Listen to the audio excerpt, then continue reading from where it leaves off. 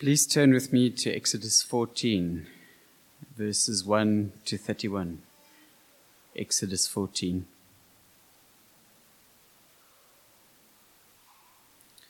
Let me remind you that this is the word of the Lord. Then the Lord said to Moses, "Tell the Israelites to turn back and encamp near Pi-hahiroth, between Migdal and the sea. They are to encamp by the sea, directly opposite Baal-zephon. Pharaoh will think, the Israelites are wandering around the land in confusion, hemmed in by the desert. And I will harden Pharaoh's heart, and he will pursue them. But I will gain glory for myself through Pharaoh and all his army, and the Egyptians will know that I am the Lord." So the Israelites did this. When the king of Egypt was told that the people had fled, Pharaoh and his officials changed their minds about them and said, "What have we done? We have let the Israelites go and have lost their services." So he had his chariot made ready and took his army with him. He took 600 of the best chariots, along with all the other chariots of Egypt, with officers over all of them. The Lord hardened the heart of Pharaoh, king of Egypt, so that he pursued the Israelites who were marching out boldly. The Egyptians, all Pharaoh's horses and chariots, horsemen and troops, pursued the Israelites and overtook them as they camped by the sea near Pi-hahiroth, opposite Baal-zephon. As Pharaoh approached, the Israelites looked up, and there were the Egyptians marching after them. They were terrified and cried out to the Lord. They said to Moses, "Was it because there were no graves in Egypt that you brought us to the desert to die? What have you done to us by bringing us out of Egypt? Didn't we say to you in Egypt, 'Leave us alone, let us serve the Egyptians'? It would have been better for us to serve the Egyptians than to die in the desert." Moses answered the people, "Do not be afraid. Stand firm, and you will see the deliverance the Lord will bring you today. The Egyptians you see today you will never see again. The Lord will fight for you. You need only to be still." Then the Lord said to Moses, "Why are you crying out to me? Tell the Israelites to move on. Raise your staff and stretch out your hand over the sea to divide the water, so that the Israelites can go through the sea on dry ground. I will harden the hearts of the Egyptians so that they will go in after them. And I will gain glory through Pharaoh and all his army, through his chariots and his horsemen. The Egyptians will know that I am the Lord when I gain glory through Pharaoh, his chariots and his horsemen." Then the angel of God, who had been traveling in front of Israel's army, withdrew and went behind them. The pillar of cloud also moved from in front and stood behind them, coming between the armies of Egypt and Israel. Throughout the night the cloud brought darkness to one side and light to the other side, so neither went near the other all night long.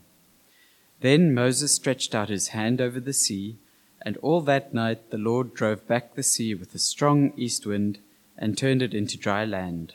The waters were divided, and the Israelites went through the sea on dry ground, with a wall of water on their right and on their left.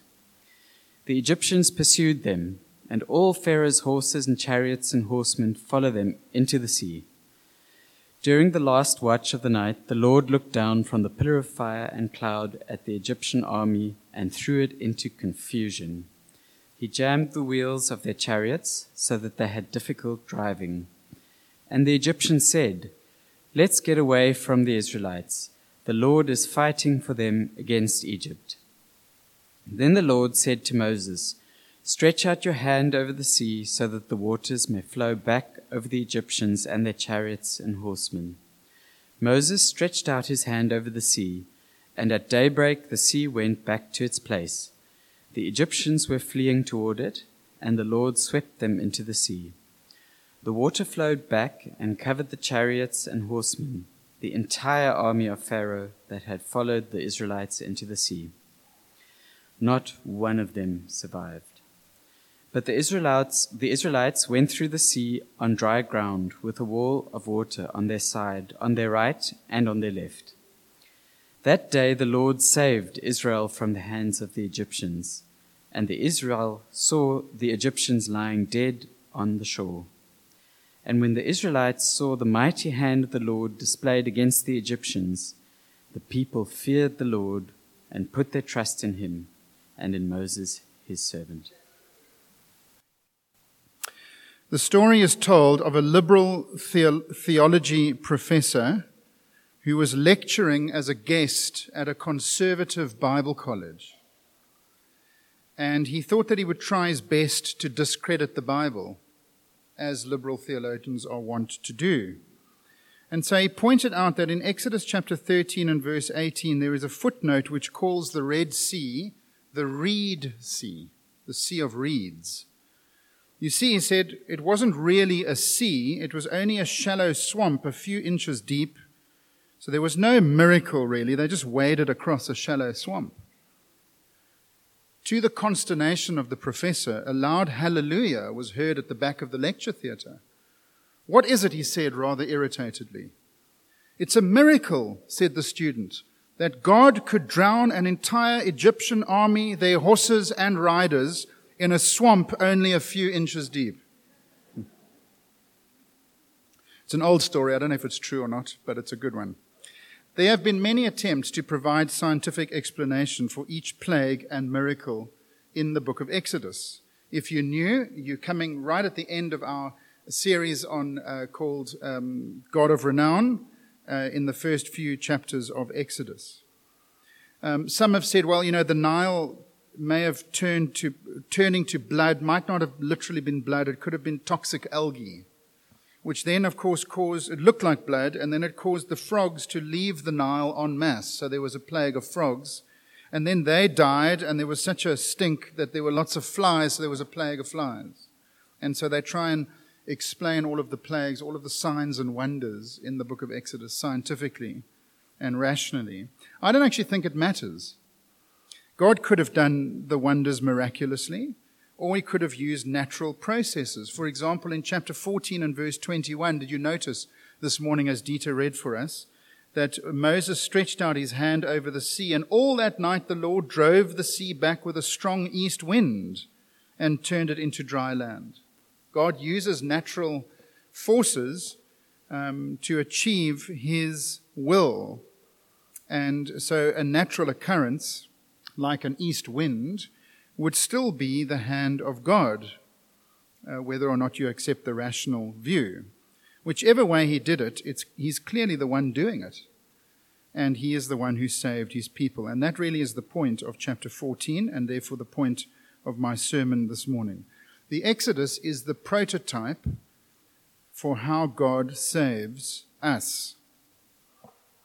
3 points this morning. First of all, God saves from slavery. Finally, after 450 years of living in Egypt, God takes his nation, a nation, remember, that he had made very big promises to, and he removed them from a land of slavery and misery.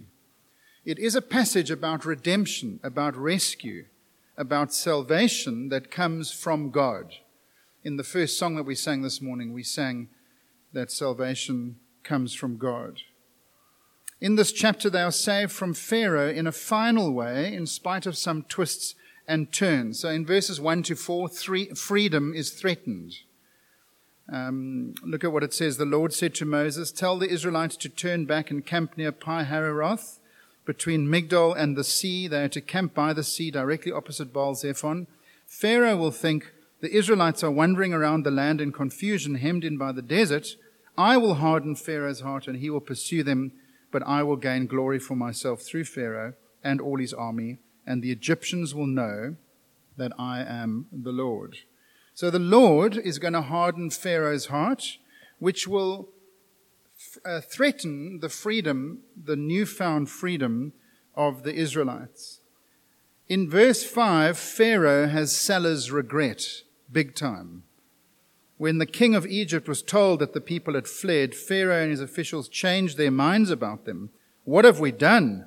We've let the Israelites go. We've lost their services. And so he mobilizes his security forces, his army, to set off after them. He changed his mind. He's reneged on his promise. How interesting that the real king of Egypt, God, is all about keeping his promise. But Pharaoh, the king of Egypt, changes his mind, reneges on his promise, and goes into pursuit of the Israelites. He changes his mind, verse 5. What have we done? God hardens his heart in verse 8. The hand of the Lord hardened his heart.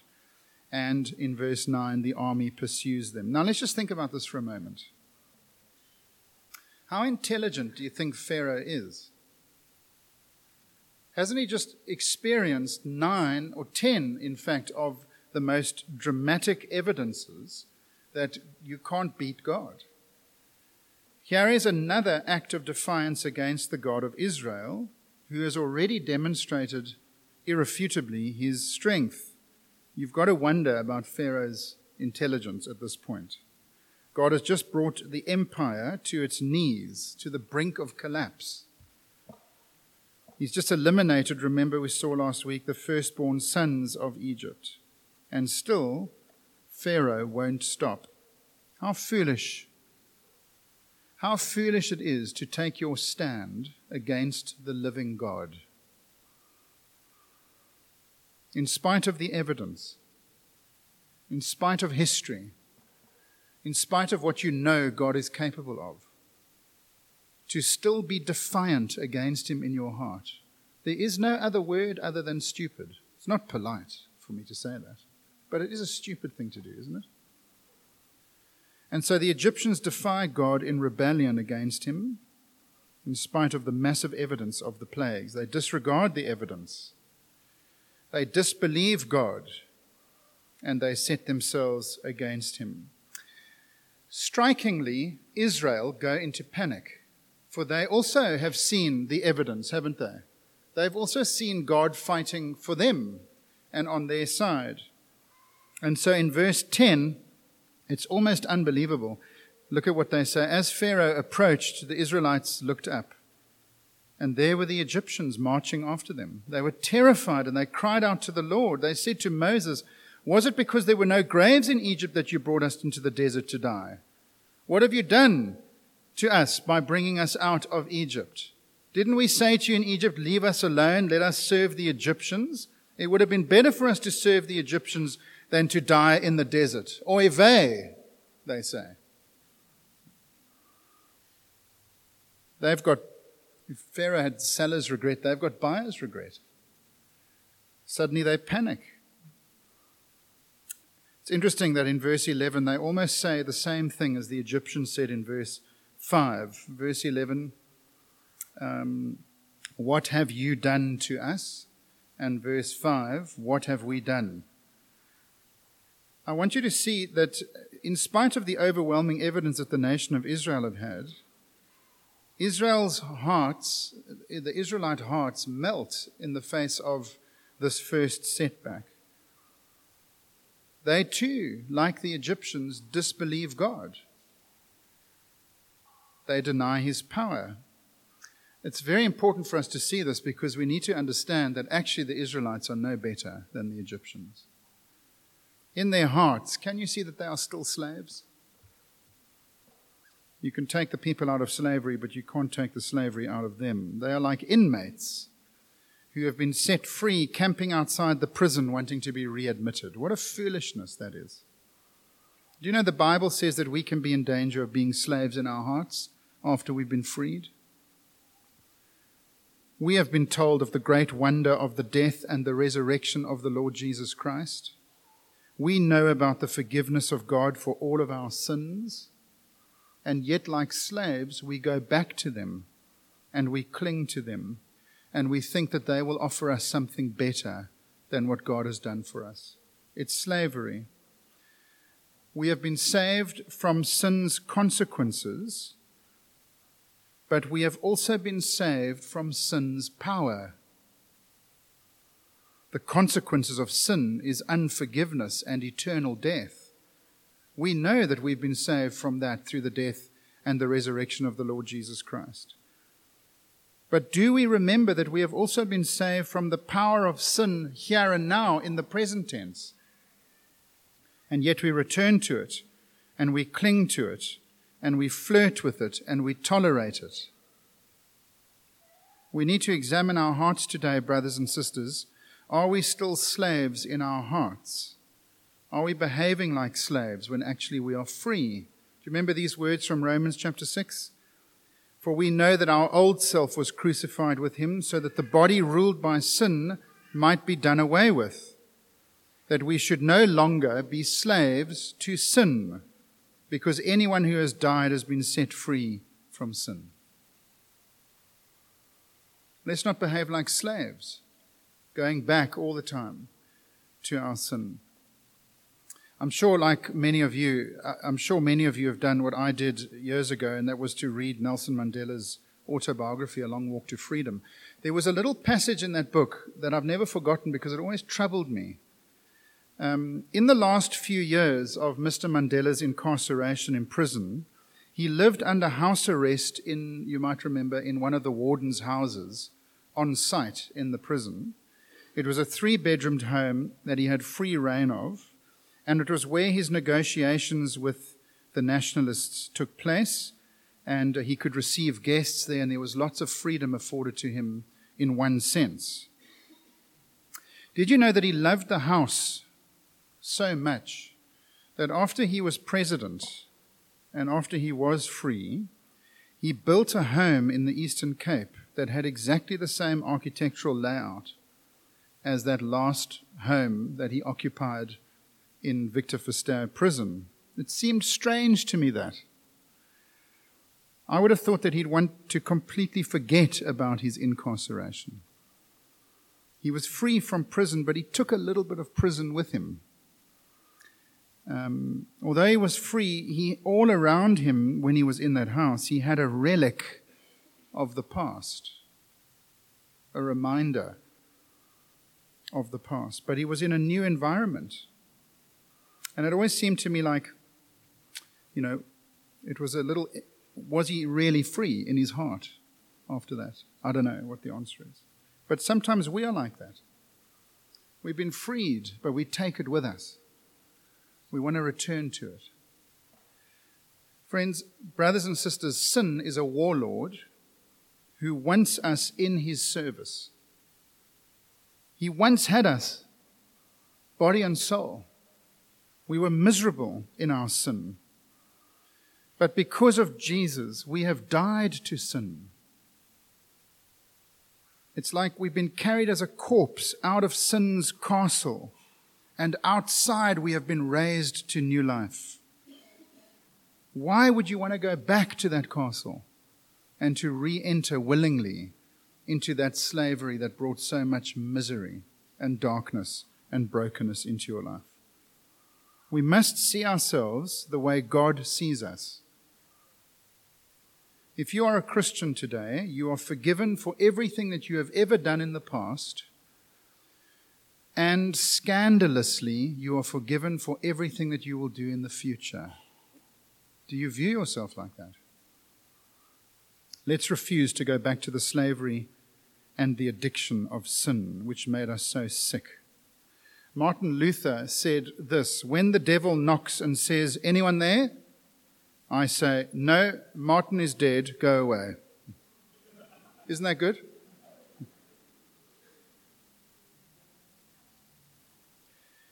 Second point, God saves the unworthy. The heart of the story of the Exodus is really about the grace of God. It's the story of a group of people who do not deserve to be saved, who nevertheless get saved. It is our story. For that's true of you and it's true of me. The Israelites have spoken to Moses. "Why didn't you leave us in Egypt? We could have died there." But now Moses speaks to them, and I love what he says. Look at verse 13 and 14. I'm sure these are the key verses. Moses answered the people, "Don't be afraid. Stand firm, and you will see the deliverance the Lord will bring you today. The Egyptians you see today, you will never see again. The Lord will fight for you. You only need to be still." Isn't that priceless? What a description that is of what God has done for us through the death and the resurrection of the Lord Jesus Christ. It's the principle of grace. What must I do to be saved, Lord? Just stand still and shut up. I'll do it. That's really what he's saying. Literally, stand still, verse 13, stand firm, and be still. Verse 14, shut your face. There's nothing for you to do. The Lord will fight for you, for salvation belongs to our Lord, to our God. But Lord, you don't know what I've done. It's really bad. Surely there's something I need to do. There's contributions I need to make. Stand still and shut up. See the salvation of God. Leave it to me, so that I will be glorified. There is no contribution that you have that I want. There's nothing for them to do to be saved. God will do it all. Trust God.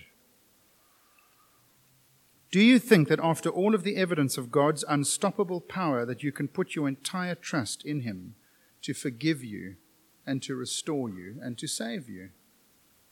Do you need more evidence? What else do you need? I reckon the plagues actually are enough evidence for that, but that's not all there is in the Bible. There is the death and the resurrection of the Lord Jesus Christ. And so, given God's impeccable track record over the last few chapters, is there any chance that He will fail to save them?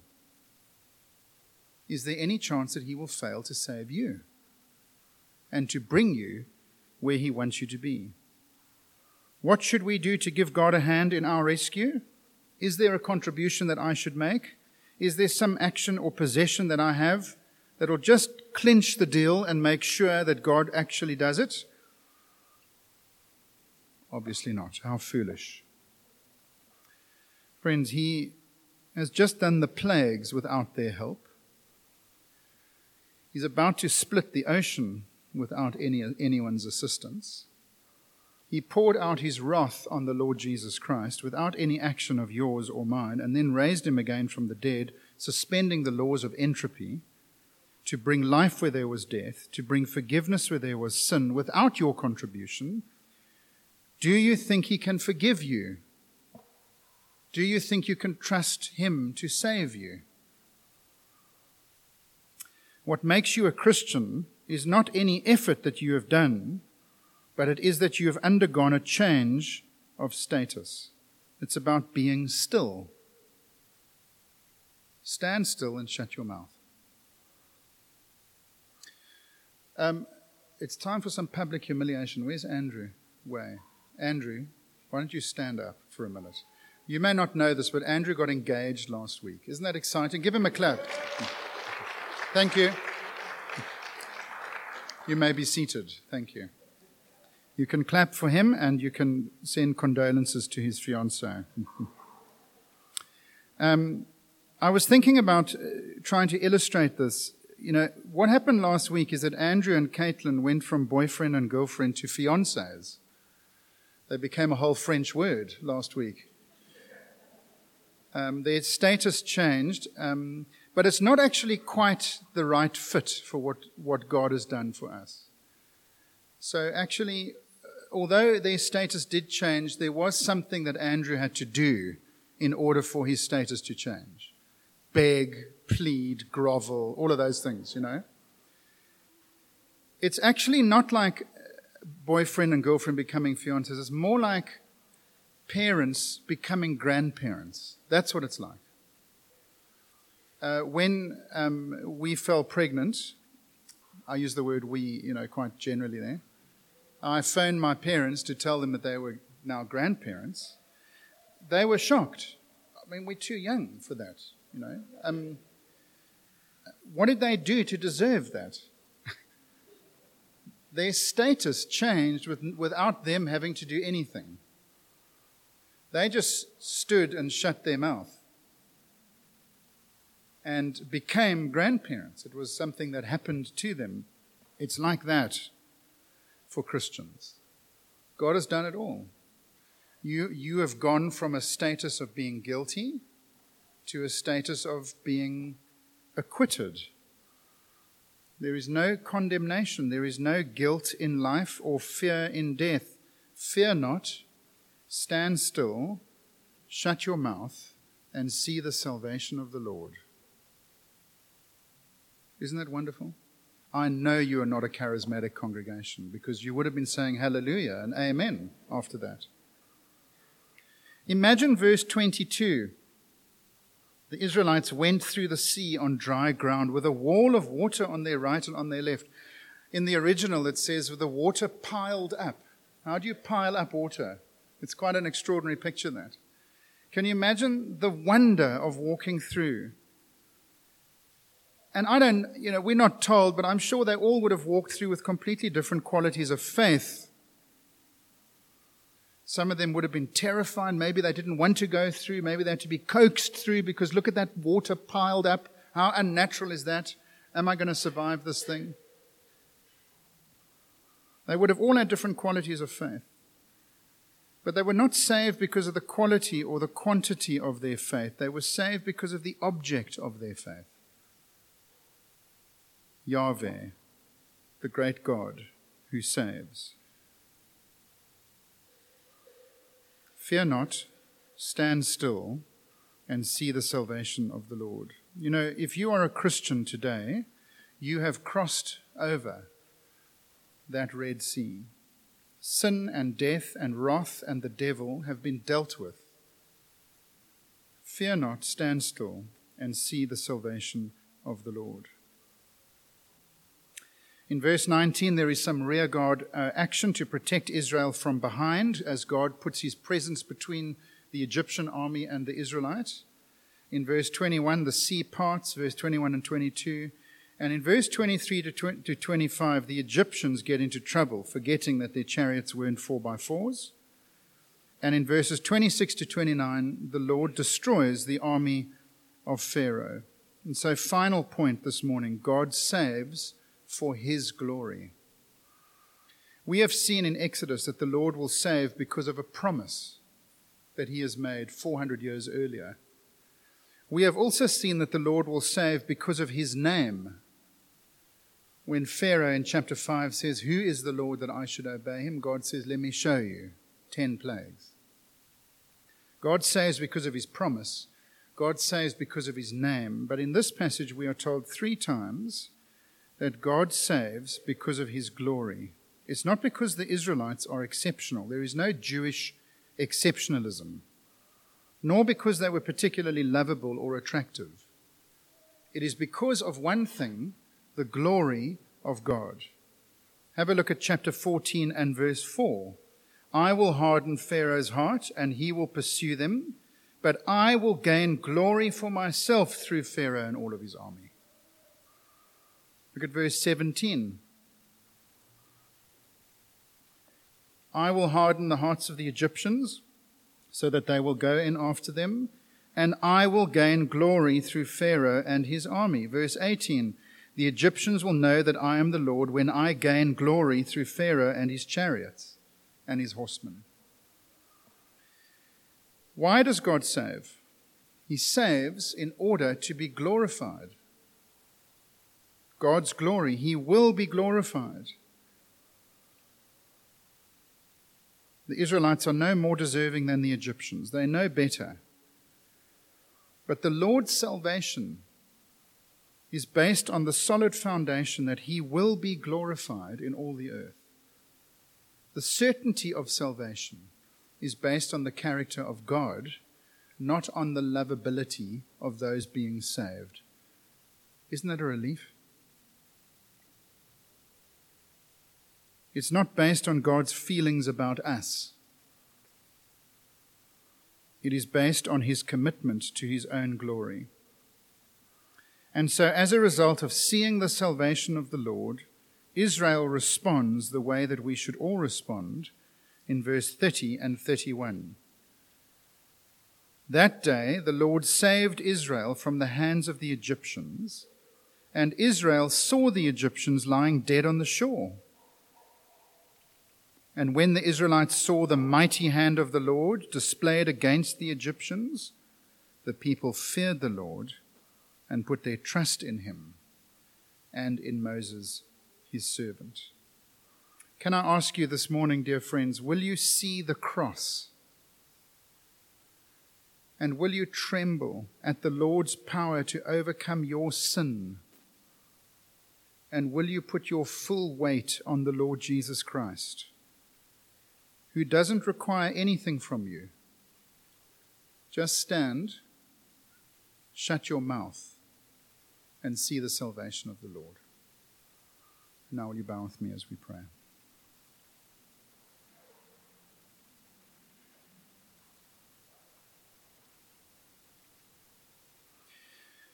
Just a moment of reflection for you to think about something that you may have heard, or perhaps you want to say something to God in the privacy of your own heart this morning.